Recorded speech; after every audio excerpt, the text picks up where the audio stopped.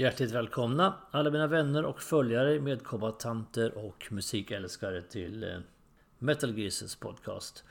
Jag fortsätter med en dåres envishet att dra mig igenom 80-talet och till vissas glädje kanske, andras mera konstaterande, så är jag nu framme vid sista året på 80-talet, nämligen 1989.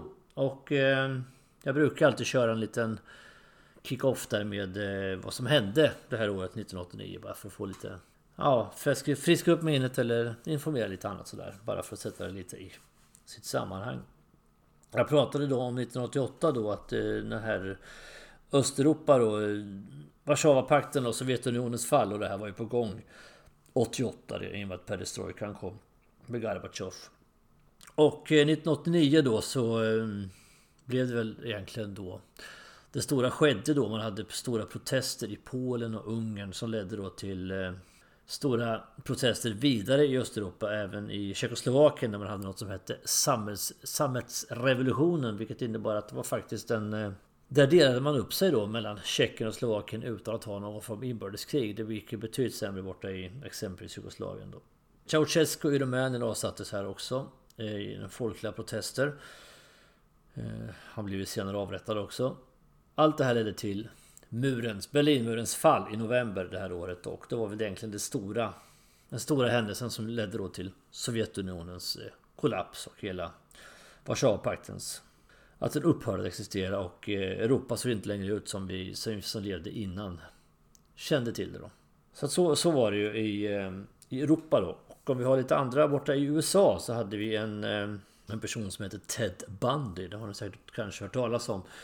Han var så skyldig till minst, han erkände 30 mord, men de tror att han hade utfört fler då på unga kvinnor företrädesvis då. Han avrättas det här året då i elektriska stolen. Och Ted Bundy finns det ju massor med dokumentärer och även spelfilmer om då, tv-serier och så vidare. Det är ju på något vis så fascineras ju människor av det här med seriemördare och massmördare och sånt, så att inte minst Ted Bundy, hans historia är ganska fascinerande på många sätt och vis, men samtidigt jäkligt otäck givetvis. Vi hade en person som heter Salman Rushdie som skrev något som hette Satansversen eller Satanic Verses. Han hade skrivit den innan här, och det här året då så utfärdade då ayatollorna då i Iran då en fatwa som det hette, alltså en dödsdom då.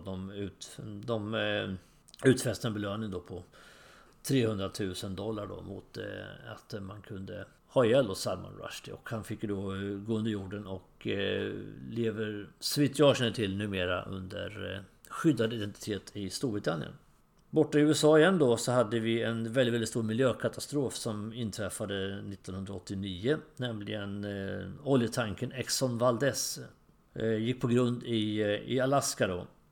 I Prince Williams-sundet hette det närmare bestämt, och 240 000 fat råolja läckte ut och blev en enorm katastrof i och med att det var ett orörd natur här uppe då i Alaska. Vi hoppar över världen här och hoppar tillbaks till Europa, närmare bestämt till Storbritannien, där man hade då FA Cup semifinal mellan Liverpool och Nottingham Forest som skedde då på Hillsborough-stadion, och det här blev en enorm katastrof för att det var sånt tryck på publiken då innan matchen, och så väldigt mycket folk, mer folk än vad som skulle in på arenan, och de gjorde det fatala misstaget då att öppna grindarna till en eller ett par sektioner där, som gjorde att det kom in alldeles för mycket folk, så att väldigt många människor blev ihjälklämda eller ihjältrampade helt enkelt. De kom inte undan, så 96 Liverpool supports dog då. Det hände ju väldigt mycket här under 80-talet. Vi hade ju även Hazelstad, den här stora katastrofen då i Europacupfinalen då mellan Juventus och Liverpool, som var läktarkravaller, dog många människor då. Så det var ganska mycket sånt här, och mycket bråk i England och sådär. Så att det var mycket runt som inte hade så mycket med själva fotbollsmatchen att göra i fotbolls-Europa under 80-talet generellt, kan man säga. Men vi snävar in oss lite och går till Sverige då. Vad hände lite mer generellt i Sverige då? Ja, vi kan bara ta ett axplock på några få händelser som hände då. Nämligen att Globen byggs, som då var världens största sfäriska byggnad, som det så fint heter då. Christer Pettersson dömdes för Palmemordet och fredades också samma år. Vi hade Jan-Ove Wallner då som världsmästare i pingis, både i lag och individuellt. Och det var också det här året som Helenmordet skedde då, alltså en 10-årig flicka då, nere i Skåne då, som fördes bort och mördades. Och det var väldigt, väldigt uppmärksammat det här. Vi släpper det och går vidare in på lite annat som händer med kultur innan vi går in på rock. Jag brukar göra så via film och sånt och annan musik in på rocken. Det här var uppföljarnas år kan man säga, 1989. För man hade då både Dödligt vapen 2, Ghostbusters 2, Indiana Jones och Sista korståget som är film nummer 3 då i den serien. Och Tillbaka till framtiden 2. Och på tv-serier då så hade man Långkörarnas år kan man kalla det för. Vi körde Seinfeld startade det här året. Pågick i 9 år. Simpsons startade här, håller fortfarande på, inne på sitt 32 år. Baywatch, denna fantastiska kulturgärning. 10 år höll den på. Och Cops, den här dokumentären man följde poliserna i deras arbete, 32 säsonger. Om vi då går in på mera rockmusik då, så hade vi Ramones släpper här plattan Brain Drain. Och den nämns speciellt därför att på den finns soundtracket då till Stephen King-filmen då, Pet Sematary, djurkyrkogården. Och åtminstone jag tycker den låten är jävligt bra, så att om inte minst därför är den här plattan lite minnesvärd. Queen släpper The Miracle och den är helt okej, en bra platta, en bra Queen-platta. Jag håller ju själv personligen 70-tals Queen bättre än 80-tals Queen, även om man tycker allt Queen har gjort på sitt sätt är väldigt bra då. Det som man kan nämna lite speciellt med just kanske The Miracle, det har varit den låten Too Much Love Will Kill You som ju blev en brottarhit senare sen. Den ratades faktiskt för den här skivan av Freddie Mercury. Han tyckte att låten var bra men inte tillräckligt bra för att komma med på skivan. Och när man har skivan framför sig så kan man tycka att ja, man kanske kunde lyfta bort någon av de andra låtarna till förmån för den här. Men den dök upp senare och så för all del. Marillion, de här brittiska proggrockarna då, går vidare utan frontfiguren Fish. Släpper första plattan Seasons End då, med Steve Hogarth på sång. Status Quo släpper en riktig mellanmjölksplatta efter förra årets platta då, Ain't Complaining. Nu släpper de något som heter Perfect Remedy, och här är verkligen, jag som ändå är ett stort Status Quo-fans genom åren, han tycker att den här skivan är väldigt, väldigt blek, väldigt, väldigt platt och alldeles för poppig och snäll. Den platta jag faktiskt, jag äger den men jag spelar den aldrig, kan jag säga. Det var inte Status Quos bästa stund, så kan vi säga. Med det sagt då kan vi börja gå in lite grann på hårdrocken då, och jag ska starta med en speciell platta då som släpptes då efter att det här hade varit en katastrofal jordbävning i Armenien då 1988, året innan. Det dog 25 000 människor, enormt mycket folk. Och då skapade den brittiska musikrörelsen då, eller rock, det var inom hårdrock och rockbranschen egentligen som man då drog igång den här hjälprörelsen då, och bestämde sig för att släppa en platta. Och denna jag tänker framförallt på är låten Smoke on Water som man gjorde ihop med ett axplock. Man samlade ihop, man lyckades få väldigt många hårdrocksartister att dyka upp i London på samma dag för att spela in den här låten. Så den här spelades in då, den här versionen av Smoke on Water på en och samma dag. På sång har man Ian Gillan, Bruce Dickinson, Paul Rogers då från Free och Bad Company, Bryan Adams.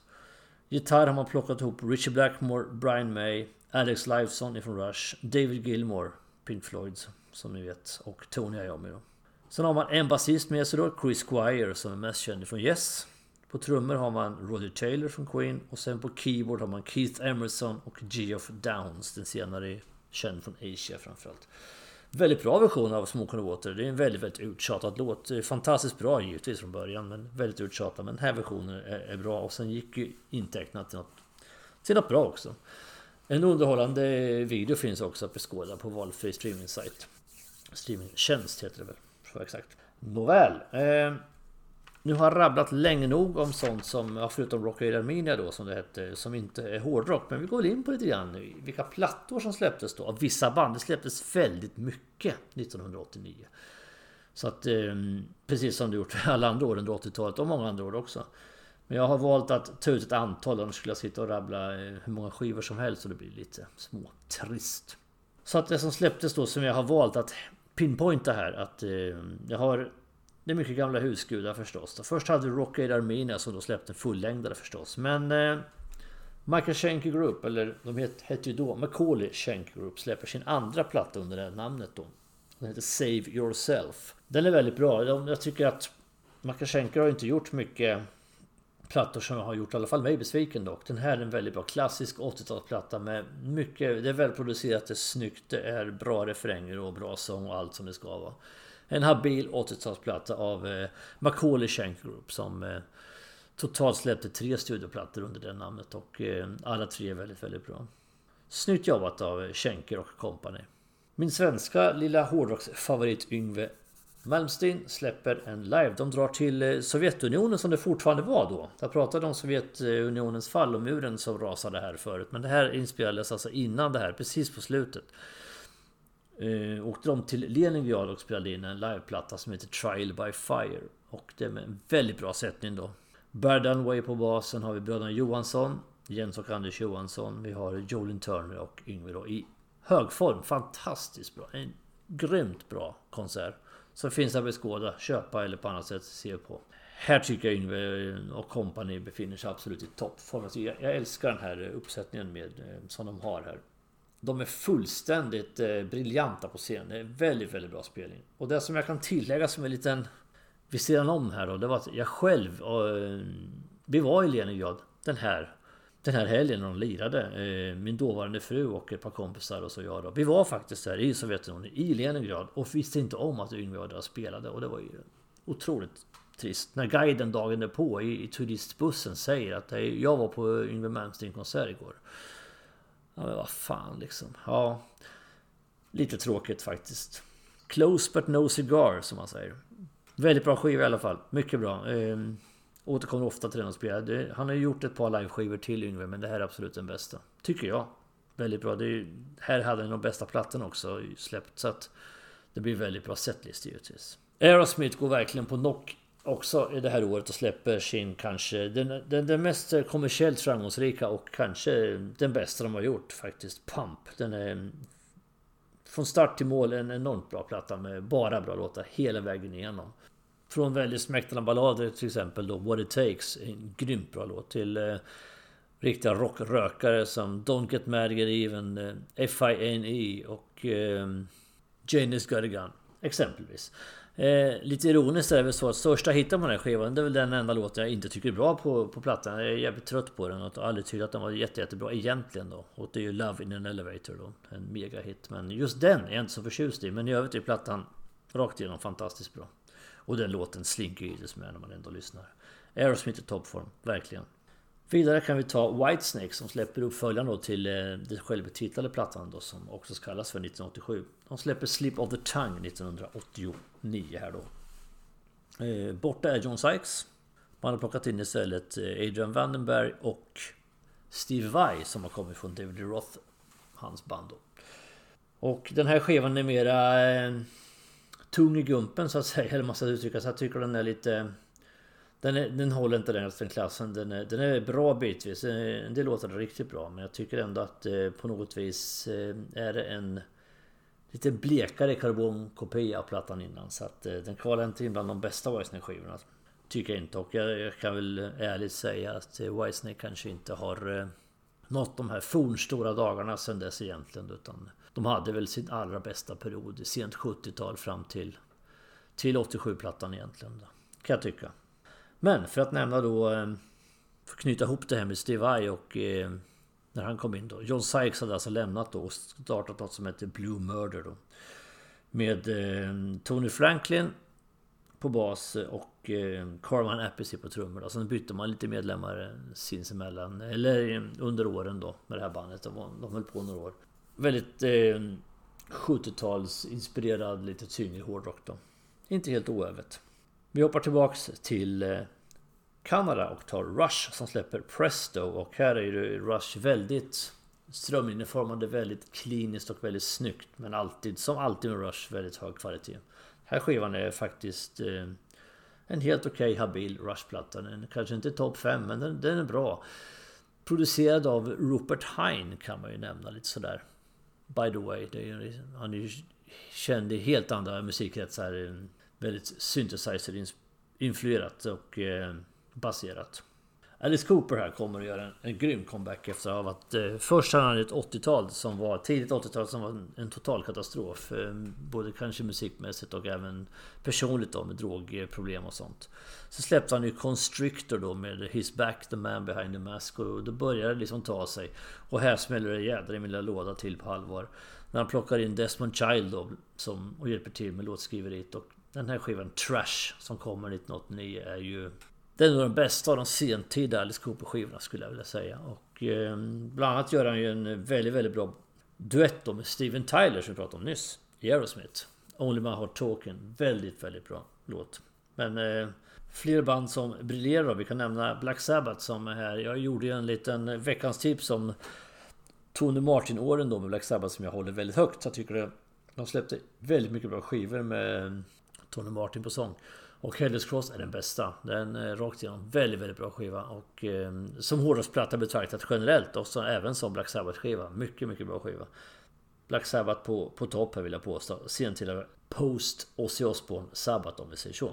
Likaså Motley Crue som är ett band som jag är lite kluven till. Jag tycker det är inget husband för mig. Inga husgudar så på det sättet. Men här släpper de den skivan som där det mesta kanske faller på plats då. Tillsammans med, i mitt tycke, Shout of the Devil då. Nämligen Dr. Feelgood kommer det här året. Och det är ganska mycket stora hittar på den här skivan. Och det är den skivan som har sålt klart bäst av Motley Crues samtliga plattor faktiskt. Band som gör lite mellanskivor då. Det är ju Gary Moores After the War som är sista egentligen hårdrocksskiva med Gary Moore innan han började spela blues. Fortfarande bra eftersom det är Gary Moore vi pratar om. Men den är blekare än föregångarna de skivorna som har kommit innan då. På något sätt har kanske bränslet börjat ta slut lite grann här för den gode Gary. Det är möjligt. Likaså Kiss famlar i blindo tycker jag här och släpper Hot in the Shade som är någon form av jag vet inte riktigt vad man ska säga. En vanlig AOR-platta väldigt opersonlig och ganska ointressant. Även om det finns några bra låtar. Exempelvis balladen Forever då. Men där är Michael Bolton med som låtskrivare. Så att där förstår ni lite var vi är på väg. Här tycker jag Kiss på sent 80-tal imponerar ju inte och briljerar ju inte direkt sådär. Utan de var bättre både före och efter det här. Tycker jag. Likaså Accept som har blivit av med Udo Dirk Schneider då som frontfigur och har istället en amerikan som heter David Rees och släpper en skiva som på sitt sätt är en bra metalplatta men det är ju ingen Accept-skiva på det sättet. Det skulle kunna vara egentligen vilket band som helst som släpper skivan. Och med det sagt mina vänner så ska jag sluta här och sitta och rabbla en jäkla massa plattor innan jag går in på topp 5. Vi kan säga generellt att 80-talet börjar gå mot slut här som sagt.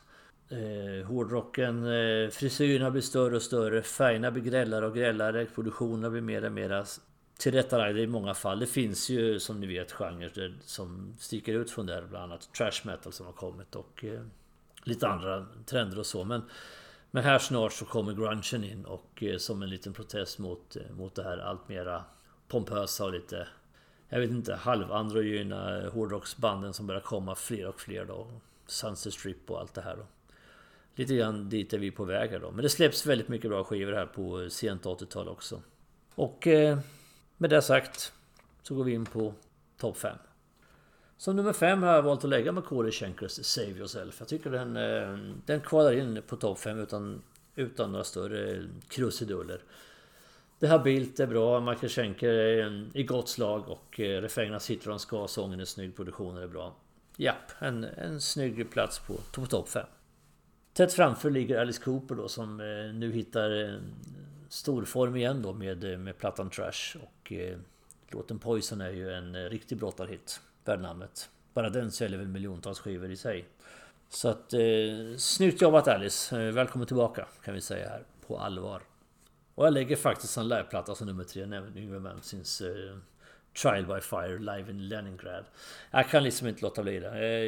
Jag har ju undvikit liveplattor på topp 5. Det har hänt någon gång innan jag la Maiden bland annat Live After Death då, 1985. Men jag tycker det står mig väldigt nära den här plattan. Jag lyssnar på den väldigt mycket och bär med den ofta. Så att jag vill ha med den som på plats nummer 3. I alla fall. Plats nummer 2 lägger vi in legendarerna då. Black Sabbath med Hell's Cross. Tony Martin-erans absoluta juvel. Den är titelspåret är fullständigt, det kan man mörda för och allt det Otroligt bra hela vägen. Synd att inte skivan finns på alla streaming-sajter att få tag på, men det går ju alltid att köpa plattorna, som bekant. Väldigt bra skiva, och den kvalar lätt in på plats nummer 2, men ingen skiva kan ju plocka undan Aerosmiths Primetime, The Best Moment och The Pump. Den är ju liksom...